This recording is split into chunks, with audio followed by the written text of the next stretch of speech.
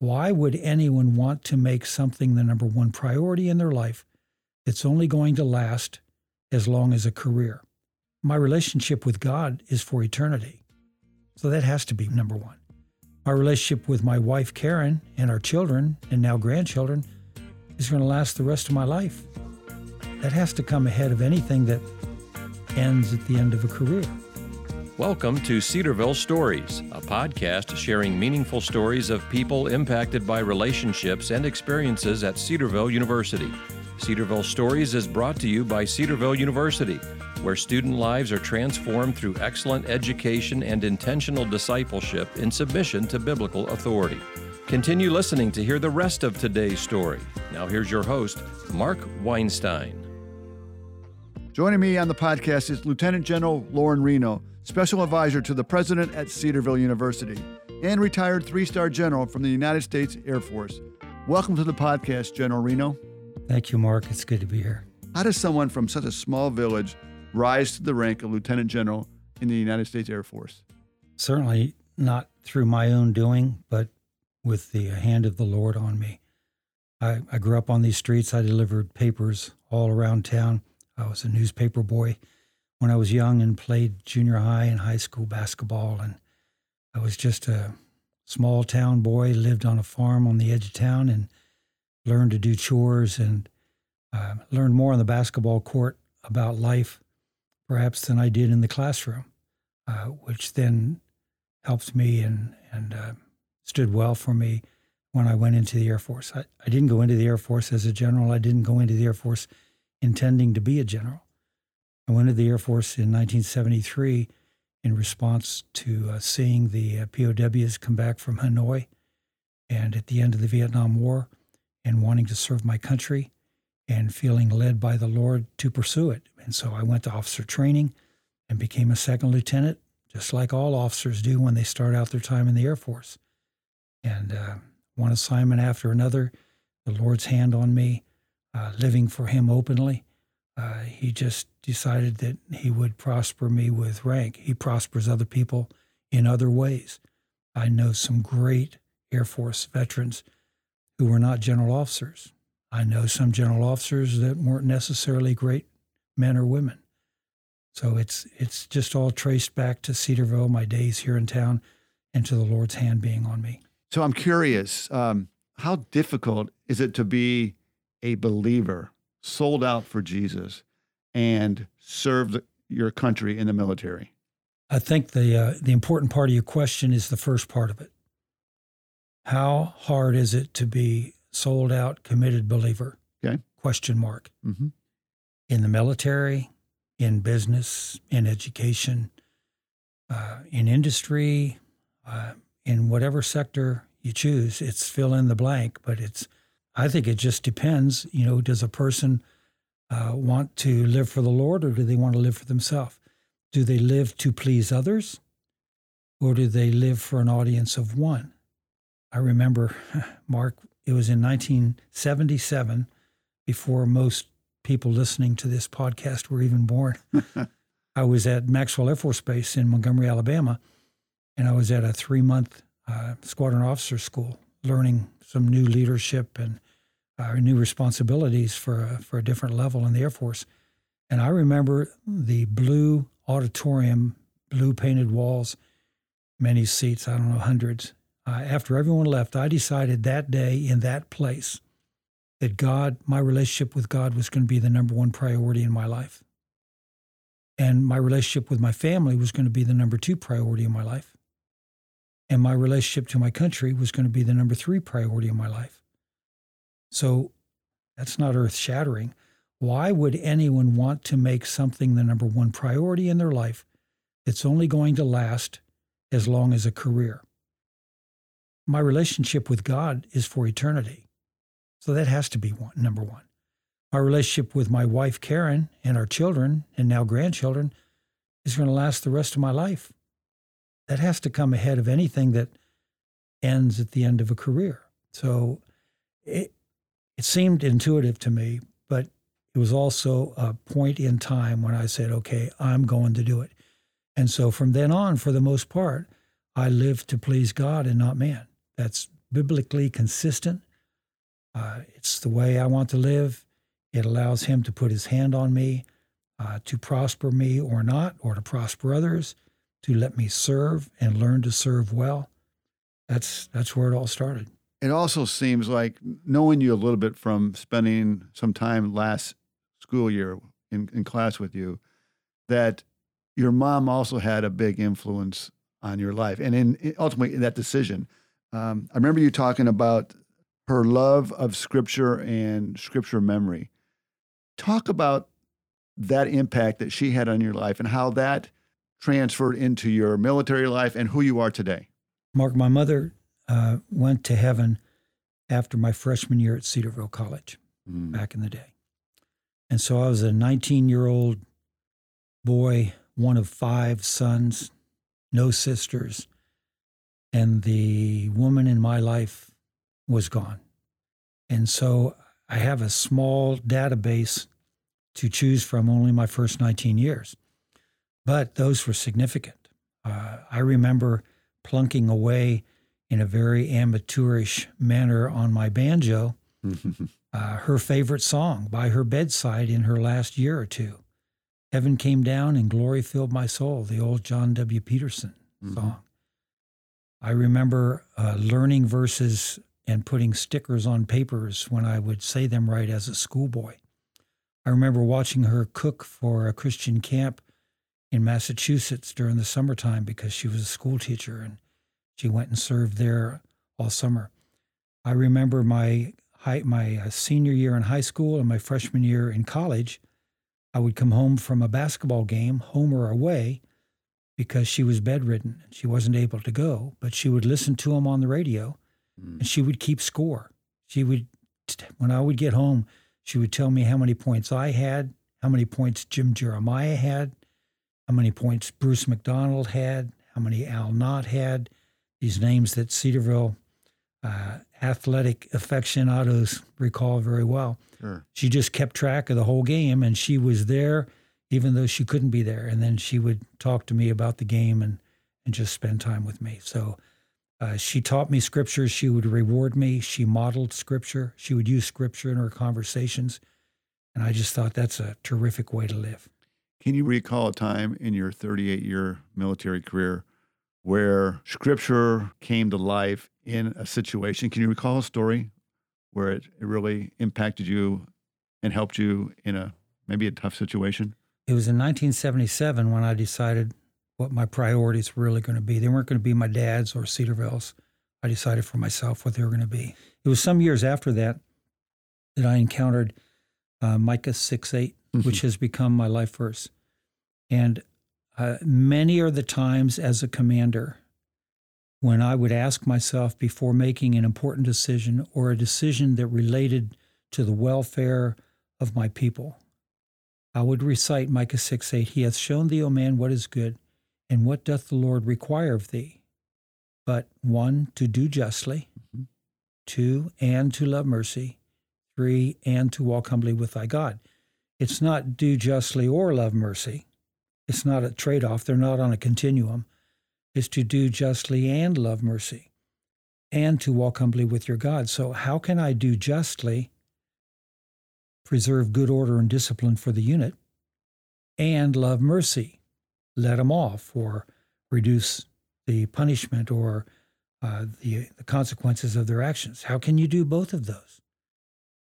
Because you also are walking humbly with your God. So many times when I was faced with personnel actions or other important decisions, I would hearken back to Micah 6:8. It leads me to a question. In society, there are probably hundreds of books on leadership. Leadership is a passion for you because of Christ setting the example. But you wrote a book. You wrote 10 Leadership Maneuvers, A General's Guide to Serving and Leading. With all those hundreds of books, what motivated you to write another book on leadership? I deal with that in the introduction to the book. And for years, I had no intention or idea of writing a book. The more senior I got in the Air Force, the more people that I talked to about leadership said, you need to write this down. And so I developed a list of 10 leadership traits that I thought were important. And then for each one, I would tell a few war stories along with that leadership trait, show where, when it had been practiced by someone, it really worked out well. And when it had been ignored by someone, it didn't work out so well.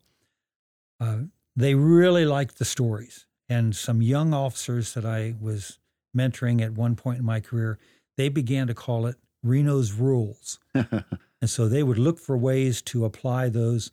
In fact, just this morning, I got a text from one of those young captains that was in the group that called it Reno's Rules. He's now a colonel in the Air Force. So that's how it kind of started. And then people started saying, you got to write this down because not everyone can hear you speak. And I'm not a great speaker, but I just talk from my heart and would tell the stories, which they liked and they'd remember. So finally, when I got out of the Air Force, I decided I would take a shot at writing it down.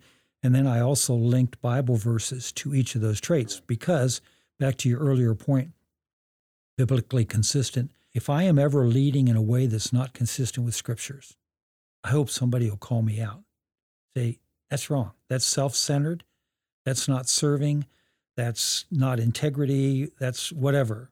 That's not consistent with Scriptures. And here are some examples of why it's not consistent. I need to run in the opposite direction. And so I wanted to make sure that each of those principles was grounded in Scripture. And that's how 10 leadership maneuvers came to be. Do you recall a situation in the military where communication failed? There are a lot of different aspects of communication. I remember once when I was a first lieutenant and I was newlywed. I had been married for less than a month. I took my wife with me to the Philippines where I was stationed. And the first time that I got to fly, we were going to fly an airdrop mission. Right. And the drop zone was on the base, in a corner of the base. And so I told my wife where the drop was going to be and at what time and where she could drive the car to go and watch 9 C-130 aircraft slow to 125 knots, open the ramp and door in the back, and throw out large, heavy equipment loads under 2 huge billowing parachutes and all land on the drop zone. So I told her about that, and she was out there. Well, a lot of things happened, and it turned out that we were leading the formation, and there were 7 aircraft behind us. I thought I was going to be the number 2 aircraft. So we're coming down to make the run. We slow down to 125 knots. We open the ramp and door. We do all the warnings. We throw out the heavy equipment load. And my load landed way off the drop zone in the boondocks, in the jungle, and it was unrecoverable. And all the rest of them went down the other side of the drop zone, read the winds correctly, and dropped where they should. The reason my load was way off the drop zone was because I was thinking about my wife and thinking about my checklist, and I inverted the wind. The wind was blowing strong from left to right. I thought, since the smoke showed it was left to right, I thought if I got way over on the right and called the green light drop signal, that the parachute would just go down the smoke and land on the desired point. I just had it backwards. The pilot tried to talk me out of it. The co-pilot tried to talk me out of it. The flight engineer on the flight deck tried to talk me out of it. I shouted them all down, and the load landed in the jungle. So an important part of communication is not just what one says or what one transmits or what one sends. An important part of communication is listening and hearing and considering what someone else says. It's benefiting from the counsel of advisors. So one of the 10 leadership maneuvers in the book you mentioned is leaders are readers. And I think being a reader is analogous to being a listener because it shows that you're humble enough to learn. It lets you learn from the experience of others. It lets you contemplate what others have done well or haven't done well and to apply it to your own decision-making process. That sounds a lot like listening, but it's reading. And I think good leaders are good readers, and it is part of listening. Thanks for sharing that. I want to transition a little bit away from your military career and spend a few minutes on Cedarville University. So in your current role, you're advising the president, which is a very important role because he needs good counselors around him. With that as a backdrop, what truly excites you about where we are as a university at this point? First, I would tell you, we are blessed to have Dr. White as our president. He is wise beyond his years. He seeks counsel. He heeds counsel. He is faithful in walking with the Lord. We are really blessed to have a leader like him, and it's a privilege for me to be able to serve him. Cedarville is on a 12-year run of increased enrollments every year. And we are outgrowing in some places our facilities, and other places we have outgrown them. And we have to do something about it.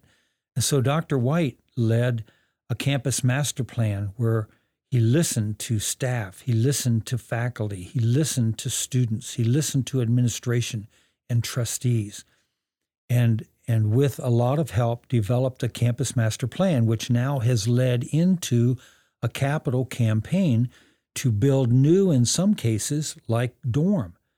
We are building a 282-person dorm because the record enrollments in the last few years has taken us beyond capacity to house people on campus when a residence life campus experience is so important to our students and for who Cedarville is. We're not a commuter campus. Now, we have commuters that come to Cedarville, but the heart of what we do happens in the dorm. It happens in the units. It happens with the residence advisors, certainly with the faculty members in classrooms, but we need a place to house them, so we're building a 282-person dorm. We have been able to start a civil engineering program.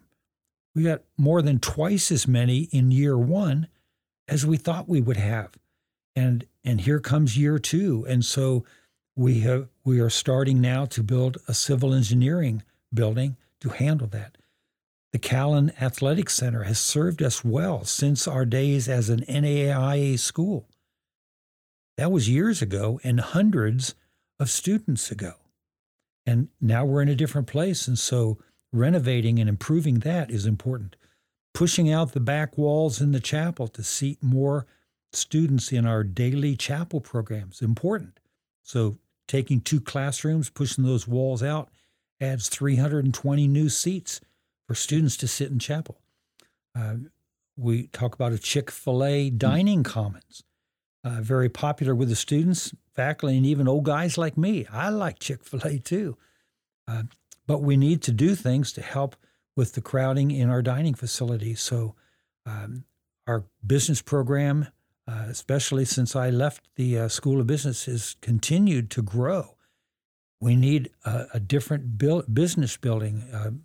Where they are now used to be a library. It was repurposed into a business building, and so we need a new business building. We are a Christian liberal arts college, university. And so there's no place that says liberal arts like a new liberal arts building would. And so a welcome center and liberal arts building is where we're headed. So a lot of changes like that we really need to do. And Dr. White has led us well and wisely in developing a plan and moving down that path. Obviously, the Lord's blessing Cedarville University. Yes, sir. Clearly. Why do you think he's blessing Cedarville? Who knows the mind of the Lord? It's 1 Corinthians 4:2 says, it is required of stewards that a man be found faithful. And so stewards don't always know the plan of the master. Right. The big, grandiose plan, where the master went on a business trip and who he met with there and where his investments are. The steward just takes care of business where he is or where she is. And so at Cedarville, this corner of God's kingdom, this is Lauren Reno's opinion, okay? Sure. Dr. White and others might have different views, but in my opinion, we're at Cedarville University. This is a corner of God's kingdom. This is where he led me very clearly. This is where he led me. This is where I am to steward all the experiences that I have had in the Air Force and out. This is where I can share with students the blessings of the Lord. his hand on me, the success that he has given. This is where I'm called. This is where I need to be faithful. I'm a steward of all that he's given me. I need to be faithful right here at Cedarville. So why might the Lord be blessing Cedarville? It might be because we stand for the Word of God and the testimony of Jesus Christ. Now, that's not very grandiose in the thinking of some, but that's who we are here at Cedarville. It is all about the Word of God and the testimony of Jesus Christ. So I read in the Old Testament that the eyes of the Lord run to and fro across the earth looking for someone he can bless. I don't know the mind of the Lord, but I believe that he's blessing us because we're standing for him without compromise, Mark. And as long as Dr. White's the president, as long as I'm here, that's what we're going to do. I have two questions remaining in our time together. One going back to athletics. Okay, so from all the research I've done to prepare for today, one point that comes clear is General Lauren Reno is the hardest worker that I've ever seen, is what one coach said, one basketball coach said, who you've already alluded to, Dr. Don Callan. Why did you have such a strong work ethic? And why did you work so hard? Because I also was told that you're quoted as saying, no one's going to outwork me. Mark, Dr. Callan, Don Callan is just a wonderful man of God. His memory must be failing if he thinks I'm the hardest worker. But I didn't have as much talent as a lot of the other guys. I really didn't. And so if I wanted to play, I knew I was going to have to work hard. I was going to have to outwork other people. So I figured if I dove for every loose ball and could only get or save 20% of them, at least that's 2 out of 10 possessions that we could have that we weren't going to have. Right. So I could guard the guys on the other team, and I was pretty brutal on my own players during practice because I like to guard close and carefully. But I could work hard. Talent, I just didn't have the talent that some of the other players did, but I could sure work hard. My final question, what is your favorite memory or your most memorable event from your time at Cedarville University? If I think back to my days as a student, it's been a lot of years. I graduated in 1970. And so I just don't remember the bad memories that might have been there years ago. I have many, many, many good memories. And I think the most memorable time for me as a student was on commencement day. It was on a Saturday, and the commencement service was held here in Tyler, the building where we're sitting now. And what our classrooms now used to be a gymnasium. That's where commencement was. And so just minutes after I walked across the stage to receive my diploma, and while all of my classmates were out in the yard out front in their caps and gowns talking to family and friends and well-wishers, I was in a car headed to Vandalia Airport, Dayton International Airport, and flew to Texas for a couple of days and then to Central and South America for 8 weeks on basketball ministry for the summer. It was with Overseas Crusade. I was the only Cedarville student involved. And the year after that, Coach Don Callan started the Missionary Internship Service, which is now the Global Outreach Program. And so the memory just sticks in my mind of walking across the stage and getting my diploma and doffing my cap and gown pretty quickly and taking a ride to the airport and launching into where the Lord called me to serve. And I think that's my vision for all of our students at Cedarville. Take the ceremony that's due, but move on quickly to where the Lord is calling and using you. And that was just a great memory for me. Thanks for sharing. And I want to thank you also, General Reno, for joining me today. Thanks for sharing your story with our listeners. And I salute you for your leadership. And thank you for your service to our country. Thank you, Mark. Thank you for listening to Cedarville Stories, brought to you by Cedarville University. Be sure to rate and review Cedarville Stories on your favorite podcast provider and share with friends. You can also follow Cedarville University on Twitter, Facebook, and Instagram. Thank you to Logan Hayes for producing today's episode, Clem Boyd and Sarah Gump for marketing the podcast, and most importantly, you, the listener, for joining us today. Come back next week when we'll hear another inspiring Cedarville story for God's glory.